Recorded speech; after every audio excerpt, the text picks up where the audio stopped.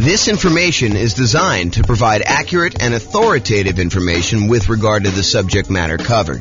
It is offered with the understanding that the presenters are not engaged in rendering legal, accounting, or other professional services. If legal advice or other expert advice is required, the services of a competent professional should be sought. Welcome to the Lansing Real Estate Investing and Real Estate Financial Planning Podcast. Learn all about investing in real estate in Lansing, Michigan, with a combination of real estate financial planning and modeling with numbers specific to Lansing, plus syndicated, more generalized recordings of live and pre-recorded real estate investing classes, not all of them specific to Lansing. Be sure to stay tuned after the podcast for a message from our sponsors. Well, good morning and welcome, everyone. Hope everyone had a great weekend. And we are back and we are doing a pretty amazing class today. Today's class is about, is it better to pay off properties early? A question for the ages, a question that has been around what seems like forever. So today we're going to look at, is it better to pay off properties early? And specifically, we're going to do comparisons when you're utilizing the Nomad real estate investing strategy and paying off properties early by using any excess cash flow we have above a certain threshold to start making additional payments toward the mortgage. So first, let's talk about what Nomad is so that we understand what we're talking about. And then I'll go over some of the assumptions we have. And then I'm going to tell you which one is better. Should you pay out properties early or should you keep that money on the sideline, invest it in something else, in this case, the stock market, and see how it does? So first of all, what is Nomad? So the Nomad strategy is where we buy a property as an owner-occupant with 5% down in this case, although it's usually little or nothing down, 0% down, USDA or VA loans, or 3.5% down, owner-occupant with FHA, or 3% down conventional for the first one, and then 5% down down payments for the conventional loans for subsequent properties that we're buying. But in this case, we're assuming we're buying properties with 5% down, moving into the property and living there for at least a year. The year is a requirement of the lender. The lender says to you, hey, look, we will make you this owner-occupant loan, but you have to move into the property and live there for a year. We're going to give you a slightly better interest rate. We're going to allow you to put little or nothing down.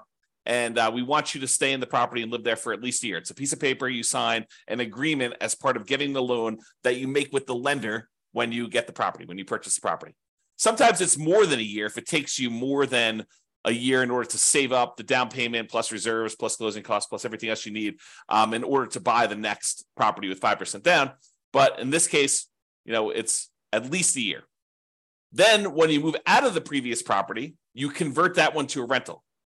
But you don't have to wait until you save up 20% down in order to start acquiring rental properties. You could buy a property with 5% down, move in, live there for a year. Yeah, some inconvenience in doing that, but it is faster in a lot of cases for you to go do the Nomad strategy. Okay? And we've talked about this before, and we'll talk about it again. But basically, we're going to do the Nomad strategy for both examples here. So in both cases, they're doing this Nomad strategy. They're putting 5% down, moving into the properties, living there for at least a year until they save up for their next property, moving out and converting them to the rental. Now, in one scenario, that's all they do. They keep moving into the next property. They acquire rental properties, and they let the properties pay off organically over time. Any extra cash flow they have above the down payments they need in order to buy the properties, they're investing in the stock market, and that money is just compounding, just sitting there growing. And that does count toward whether they are financially independent or not.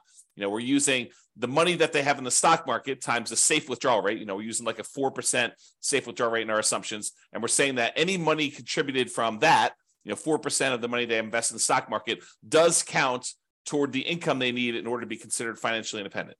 So that plus the cash flow from their rentals is basically going to be whether or not they're qualified for financial independence. So either they're going to have improved cash flow by paying off these properties, or they're going to have some money in the stock market and they're going to use that in order to be financially independent. So here's the problem, though. Let me finish this first. So basically, one of them is going to just let the properties pay off organically. The other one's going to say, look, I need to have a certain amount of money in reserves, but anything above my reserve amount, I'm going to take that money and I'm going to pay off the lowest mortgage balance. In other classes, we will discuss, should I pay off the highest interest rate loan or the lowest interest rate loan or the lowest balance or the highest balance, and what difference those times make. But in this case, all of the loans are the same interest rate. So what do you do if all the loans are the same interest rate? They're all going to be this, I think we're using 6.875. I have a slide on it here in a second, but I think it's 6.5 for the owner-occupant rate, plus there's PMI. So is it better to pay off, what do you do after the, all the interest rates are the same? What do you do based on criteria for doing that first? Well, in this case, we said we're going to do the lowest balance because that should get us to a paid off property fastest, which is going to help us improve cash flow. And here's the problem. This is what I was going to cover a second ago. Here's the problem with paying off properties early. All this extra money that you're using in order to pay off the property early, it doesn't, in the short term, improve cash flow because it doesn't change the monthly payment of the loan. When you make an extra principal payment, you add, send in $500 extra to pay off your loan, it doesn't change what the monthly payment is. It changes how much you owe on the property. And what it ends up doing is it moves in the date at which you pay off the property. So if you were going to pay it off 25 years from now and you make $500 extra payment, maybe it moves in 2 months. Okay. And, the later you are in the loan, the more it moves it forward. No, I take that back. It's the other way. The earlier you are in the loan, the more it moves it forward because you're making a smaller amount of principal with each payment at that point. So you're buying more months early on. Okay. So the question is, does taking this money and instead of investing it in the stock market and earning whatever it is, 7%, I think is what we use for our assumptions for a stock market rate of return, and taking that money and actually paying off a mortgage where you don't get any improved cash flow until the property is entirely paid off. And then you see this quantum leap, this big jump up in cash flow because you no longer have that mortgage payment. And so cash flow improves by about what the mortgage payment was. But until then, until the property is completely paid off, it doesn't improve anything. So what impact does paying off these properties early have? Well, until you actually pay off a property in full, not that much, right? Because it doesn't really improve cash flow. And in fact, it takes money away that you're earning in the stock market so that doesn't count towards you being financially independent. So the question is going to become, is it better to just let these properties pay off organically and leave any extra money invested in the stock market, or take some extra money, anything over your reserves that you need, and start paying down these mortgages? Because at some point, if you keep making payments toward the lowest balance, that one's going to get paid off.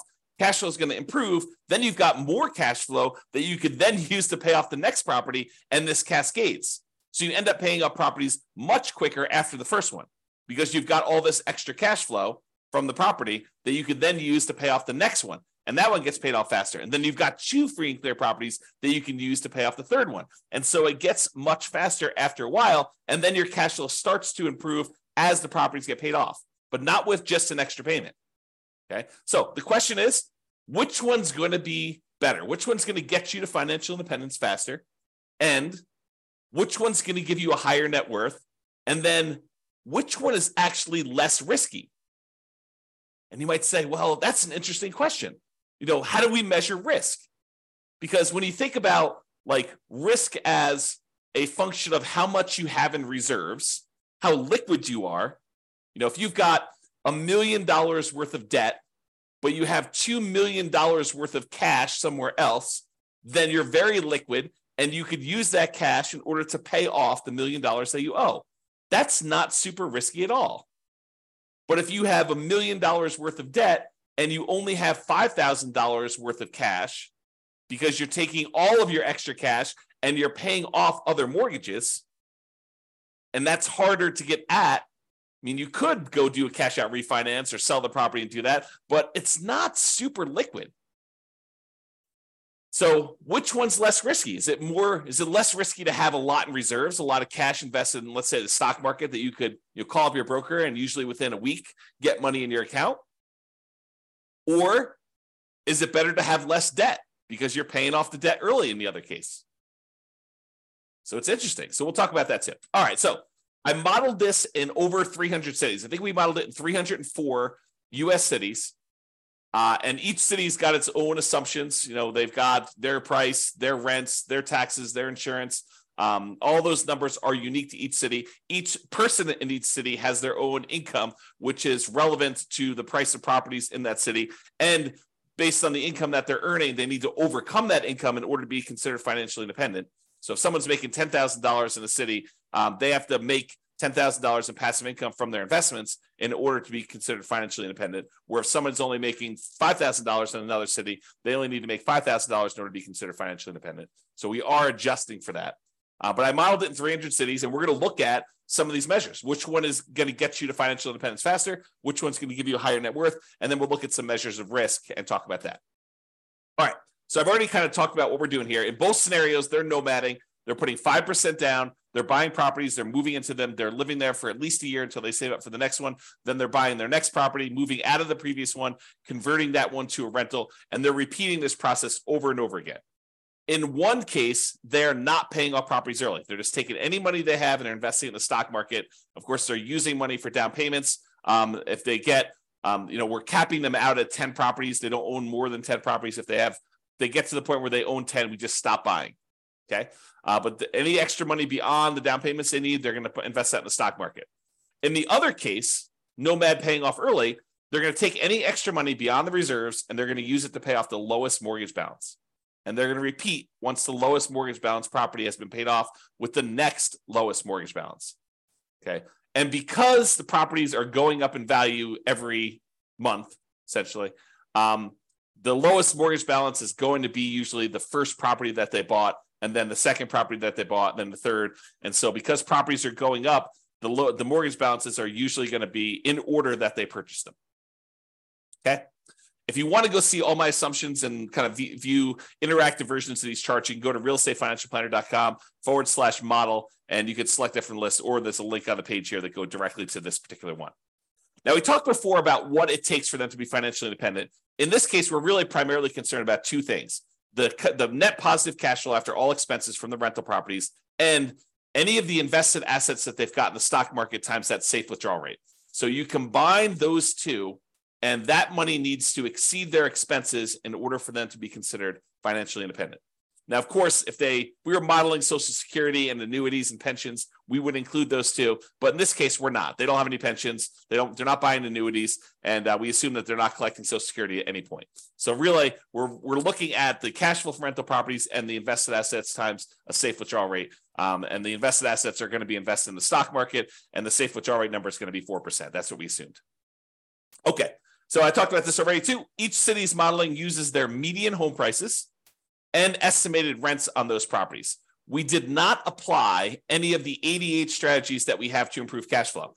I'm kind of known for these strategies to improve cash flow of really making cash flow work, especially in markets where prices are up a lot, interest rates are up a lot, and rents are up, but maybe not quite as much as what prices and interest rates have dictated the new mortgage payments will be. And so it's really hard in order to generate cash flow in markets, especially compared to how it was a few years ago. So we're not taking any of the strategies that we have for improving cash flow and applying this. This is sort of like right out of the box, not optimized for the cash flow situation. I did also mention that the job income does vary based on the city so that they can afford a property in that market. But we do consider that if somebody makes more money, that they need to make more money in order to be considered financially independent. So we do level the playing field. If more is given, you earn more money in that marketplace, then more is required for you to be financially independent as well. We do start everybody with just enough down payment to buy a 5% down owner-occupant property with closing costs. So about 7% of the price of properties in their marketplace in order to be able to buy the property. And we set everybody up with at least $10,000 minimum. They will be buying properties with 5% down. Yes, they have PMI on them. We're using 6.5% for the mortgage interest rate for the owner-occupant properties, plus that PMI in addition to that. And so that's what we're going to be using for our assumptions. The 7% per year stock market is what we're assuming they're earning when they're investing in the stock market. And I will tell you, if you were thinking to yourself, that would change. If we assume 10% in the stock market, all these numbers would be different. And you are absolutely correct. It would change the numbers. It would give a more significant advantage to the people that are not paying off their properties early, because any money that they have invested there would grow at a slightly faster rate. It would be growing at 10% instead of 7%. or 8% if we use that, or 9%, or 12%, or 15%, or whatever it is. Okay. And so, yes, we could redo this comparison by saying, okay, what if they're doing, what if they're really good at investing in stocks? Or what if the stock market is very kind to them, which is more likely than them being good, just statistically. So what if they are, earning 12% per year?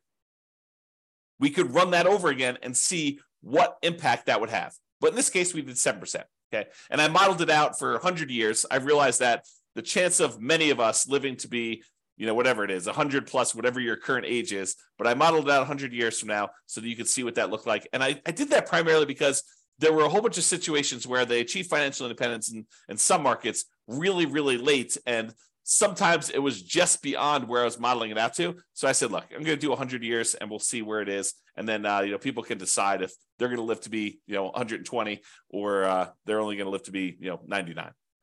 So you can see all my assumptions in detail at the realestatefinancialplanner.com/model page and drill into your city and look at it. Okay, so let's jump right into it. So financial independence achieved. At what point do they achieve financial independence? And is that faster in one strategy or another? Well, in the strategy where they are paying off their mortgages early, where they're taking extra cash flow and they're using that in order to make additional payments to pay off the lowest balance mortgage first, with the idea of getting free and clear properties faster. In 216 of the 304 cities, they achieved financial independence faster by paying off the mortgages. So squint really hard, a little bit more than 2/3 of the time, it was faster for them to take the money and actually pay off the mortgage, which then leads you to believe, which is true, that in 74 cities, a little bit less than 1/3 of the time, it actually was faster for them not to pay off the mortgage early. And you're like, that's crazy. So it's not like universally true that paying off the mortgage early is going to be better. And the answer is yes, that is it. Basically, what I'm trying to point out to you is it really depends. It's not like I should always pay off my properties early. Sometimes it's better to not pay off your properties early. Craziness. So 216 cities, it was better for you to pay off properties early. In 74 cities, it was better for you to not pay off properties early. In 14 cities, it did not matter. You were financially independent in the same month, regardless of whether you were paying off properties early or you were not paying off properties early. So in 14 cities, doesn't matter. Okay? So that's what it is for being financially independent. And this shows you the distribution of when it happened. And you can see that there, with the gray areas, the ones who are Nomad paid off early, we paid off properties early. And you can see that in a lot of cases, it skews it up. It moves up the time for you to be financially independent in a lot of these cases here, where you see a lot of them happening right around this time. But in some cases, it's actually better for you to have, bought more properties instead of starting to pay off properties early in some cases. Okay. All right. This chart shows you how many months faster it was to do one strategy versus another. The green ones are the ones where it was better for you to pay off the properties early. And the distance it is from the zero line is how many months better it was. The distance from the left-hand axis shows you how expensive the properties were. More expensive properties are on the right. Okay, so if you're in a market where property values are $750,000, then that's right here. If you're in a market where properties are $400,000, this is where the properties are right here. Okay, the really expensive ones are to the right. The really inexpensive properties are to the left. The green dots are ones where paying off the property early is better, and by that many months. And the red dots are ones where doing the traditional baseline Nomad model, where you're not paying off properties early, is better by this many months over here. And so you can see it tends to be a little bit better when your properties are less expensive for you to not pay off the properties early. Okay, it tends the not paying off properties early tends to perform a little bit better in less expensive properties. You see more of the ones where it gets more expensive being better when you start paying off properties early. That's really what it's showing you there. And that I also want to show you that sometimes this is significant. It's not just like 10 months better. Sometimes it's like 10 years better. That's like 120 months. Sometimes it's even more than that, like 20 years better. Okay, so it's significantly better in some cities for you to do one strategy versus another. Okay. What about net worth, though? What if we looked at net worth and we picked an arbitrary point in the future? We said, look, 40 years from now, which ones have higher net worth? Doing the one where you're paying off the mortgages early, or doing the one where you don't pay off the mortgages early? Well, it turns out in 237 cities, it was better for you to not pay off the properties early. In 237 of the 304 cities, it was better for you to not pay off properties early. It was only better from net worth perspective. So you have a higher net worth if you don't pay off properties early. If you do pay off properties early, it's better in 56 cities. So now you've got conflicting goals in a lot of cases, right? In some cases, you're like, hey, look, do I want a higher net worth, or do I want to be financially independent fastest? And sometimes they are not in agreement. This is a case where it could be that they're not in agreement because these reversed, right? Paying off the properties early means that you have a lower net worth, but you might be financially independent faster. So which do you do? And in 11 cities, it didn't make any difference at all. It was the same. Okay? Super interesting. And this shows you how much better the net worth was for each strategy. The green one, in this case, is the one where you didn't pay off properties early. The red ones are the ones where you did pay off properties early. And you can see just clearly from looking at this chart that when you do have a higher net worth by paying off the properties early, it's not that significantly higher. Where sometimes by not paying off the mortgage early, you have a much higher net worth. So before, when we looked at the time differences, when I over here, when I was looking at time differences, there were cases where it was a lot better from a time perspective. Your time to achieve financial independence was significantly better in both cases. In this one, when we're looking at net worth, even when paying off the paying off the properties early is better, it's better by not that much, by a very small amount. So even in the cases where that one wins, it's winning just by a little bit. It's not like it's 2 times better. Okay, kind of interesting. All right, so let's sum up some things here. So it shows you the difference in net worth and stuff like that. I'm not going to cover those. If you want to see this chart, you can do it. But I will point out that the difference in net worth is large. On average, it's 23.9% better for you to do the baseline Nomad than to pay off properties early. On median, it's 25.1% better. So those are not like 1% better. It's significantly better for you to not pay off properties early in terms of net worth at year 40. Okay. In terms of how long it takes you to be financially independent, on average, it is 30 months better for you to pay off the properties early. 30 months, 2.5 years. Now, 2.5 years, you're like, that's not that significant. It's 5.8% better. So you're like, hey, it's only 2.5 years. It's not really that significantly better. Well, if you're working at a job you love, then probably not. 2.5 years extra and working at a job you love, not really that big of a deal. But if it's a job you hate, if it's a job that you can't wait to get out of, 2.5 years could make all the difference in the world. All the difference in the world. And if we look at the median amount, because we use the average was 30.5 months. If you look at the median amount, it's 40 months. So it's even higher on median. So what is that? That's like 3 years and 4 months, 3 years and a third. Okay. So pretty interesting there. Now, what about risk? Well, we measure risk in a whole bunch of ways. A couple of ways we measure risk is how much can rents go down before we have negative cash flow? How much can price go down before we have negative equity? And in both of those measures, it is better for you to not pay off the properties early. Okay. It is better for you to have this baseline Nomad strategy and to do that than to have than to try to pay off properties early. It is less risky for you to not pay off properties early in those cases. Okay.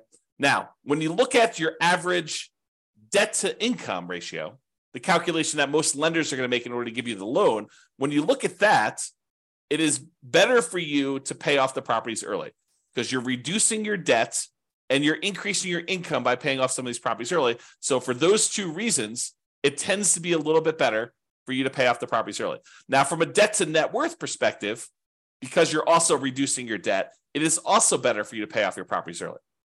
Okay. But here's an interesting one. In terms of months of reserves, is it better for you to pay off the properties early, or is it better for you to not pay off properties early and have this extra money in cash flow? Well, early on, when you have all this extra money sitting in the stock market, that counts as money in reserves that you have. That's better. But what tends to happen is when you pay off the properties early, you tend to improve your cash flow and you tend to reduce the amount you need for reserves because you no longer have those mortgage payments. And so you end up getting to this point where it's worse early on for one way and better later on for another, which becomes super fascinating. You know, when you think about having reserves, would you rather have $1 million sitting in your accounts that you have invested in stocks, that you have a lot of liquidity in, or would you rather have all that money tied up in equity and properties where it doesn't count as reserves because it's illiquid? It's a different way of looking at risk. And so risk, I think, is an interesting discussion on this one. All right, so we've been using the median property price and the kind of like rent associated with that median property price. And so these are not like ideal properties in a lot of ways. Now, you could apply the 88 strategies we have to improve cash flow, and you probably should if you were going to do this in your marketplace, right? So you should be able to choose better properties, and you should be able to do better than what I'm talking about here.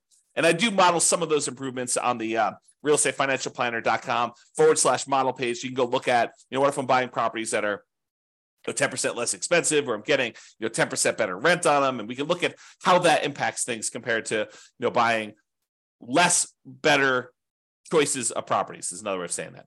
Now, I am not an expert on 304 different real estate markets. And so if you are an expert and you go look at my assumptions, you're like, James, for my market, your prices are a little bit higher than what we typically be buying here, or your rents are a little bit lower, or your rents are a little bit higher, your taxes, your insurance are off, or whatever it is. Please do reach out via email, and I'll go ahead and update those in the database. We'll rerun these, and then you'll see the updated numbers for all the calculations and all the modeling we've done for your city. Now, I'm not trying to go and say, these are like the once in a lifetime deals that you can get. What I really want are the numbers that any real estate investor in that market could expect to achieve. Not trying to get the best 1% of deals out there. That's not what I'm trying to do. I don't want to discourage people by saying, I'm not finding the deals you're talking about here, James. It's impossible for me to find the deals you're discussing on this one. And so your numbers are just all out of whack. I'd rather show you median and show you that anyone could buy these properties, and show you slightly worse numbers. And then if you buy in better numbers, they actually improve on this. All right. So in conclusion, in our current market conditions, the current prices we're seeing, the current interest rate environment, the current rents we're seeing in over 300 US markets, using what I would refer to as less than ideal, kind of like median price rent properties, paying off your Nomad properties with extra cash flow is a faster path to financial independence in 216 of 304 cities. About 71% of the cities, it would have been better for you, faster for you, to be financially independent if you decided to take extra cash flow and pay off properties early. Now, from a net worth perspective, though, choosing to not pay off your properties early with extra cash flow gives you a higher net worth in 237 of the 304 cities, about 78% of them. So you've got conflicting goals. Which one do you want? So the market does matter, and you should choose things based on what you're doing in your marketplace. So what's your goal? Financial independence, speed, or net worth? That can help determine what you should do when you're looking at these. Now, what's less risky, and how do you measure risk? I think that's what this comes down to. So paying off properties early is generally less risky when we measure risk in terms of debt load, right? When you think about, I'm going to have less debt because I'm paying off these properties early, that tends to be a less risky proposition. Although having liquidity, money not tied up in equity, is an important measure of risk as well. And we will tend to have more liquidity when we're not paying off properties early, which is interesting. It's best if you look closer at your specific market and apply as many of the 88 strategies that we have for improving cash flow as practically possible to improve on the implementation, regardless of which strategy you're using, either these two or any of the other ones we talked about. And you can look at the realestatefinancialplanner.com/model to drill into your city and see all the details of this. So that's all I got for you. I hope you've enjoyed some of these comparison ones where we're kind of like debunking some of the myths about should I do this or should I do this, and how much better or worse they are, and how it's a lot more nuanced than I think a lot of people realize. This has been James Orr. Hope you have a great day, everybody. Bye-bye for now. With home prices up, mortgage interest rates up, and rents up but not quite enough to counteract the higher prices and interest rates, cash flow on rental properties in Lansing is harder than ever. Book a call with the Real Estate Financial Planner to apply our proprietary 88 strategies to improve cash flow on your rentals. See the show notes for a link to schedule your call and improve your cash flow today. If you're a real estate agent, lender, or professional in Lansing that wants to help our real estate investor listeners, consider reaching out to learn about collaboration opportunities with this podcast. We'd love to add more value to our listeners by having you assist our investors buy, sell, and finance their real estate investments. See the show notes to schedule a call to discuss collaboration opportunities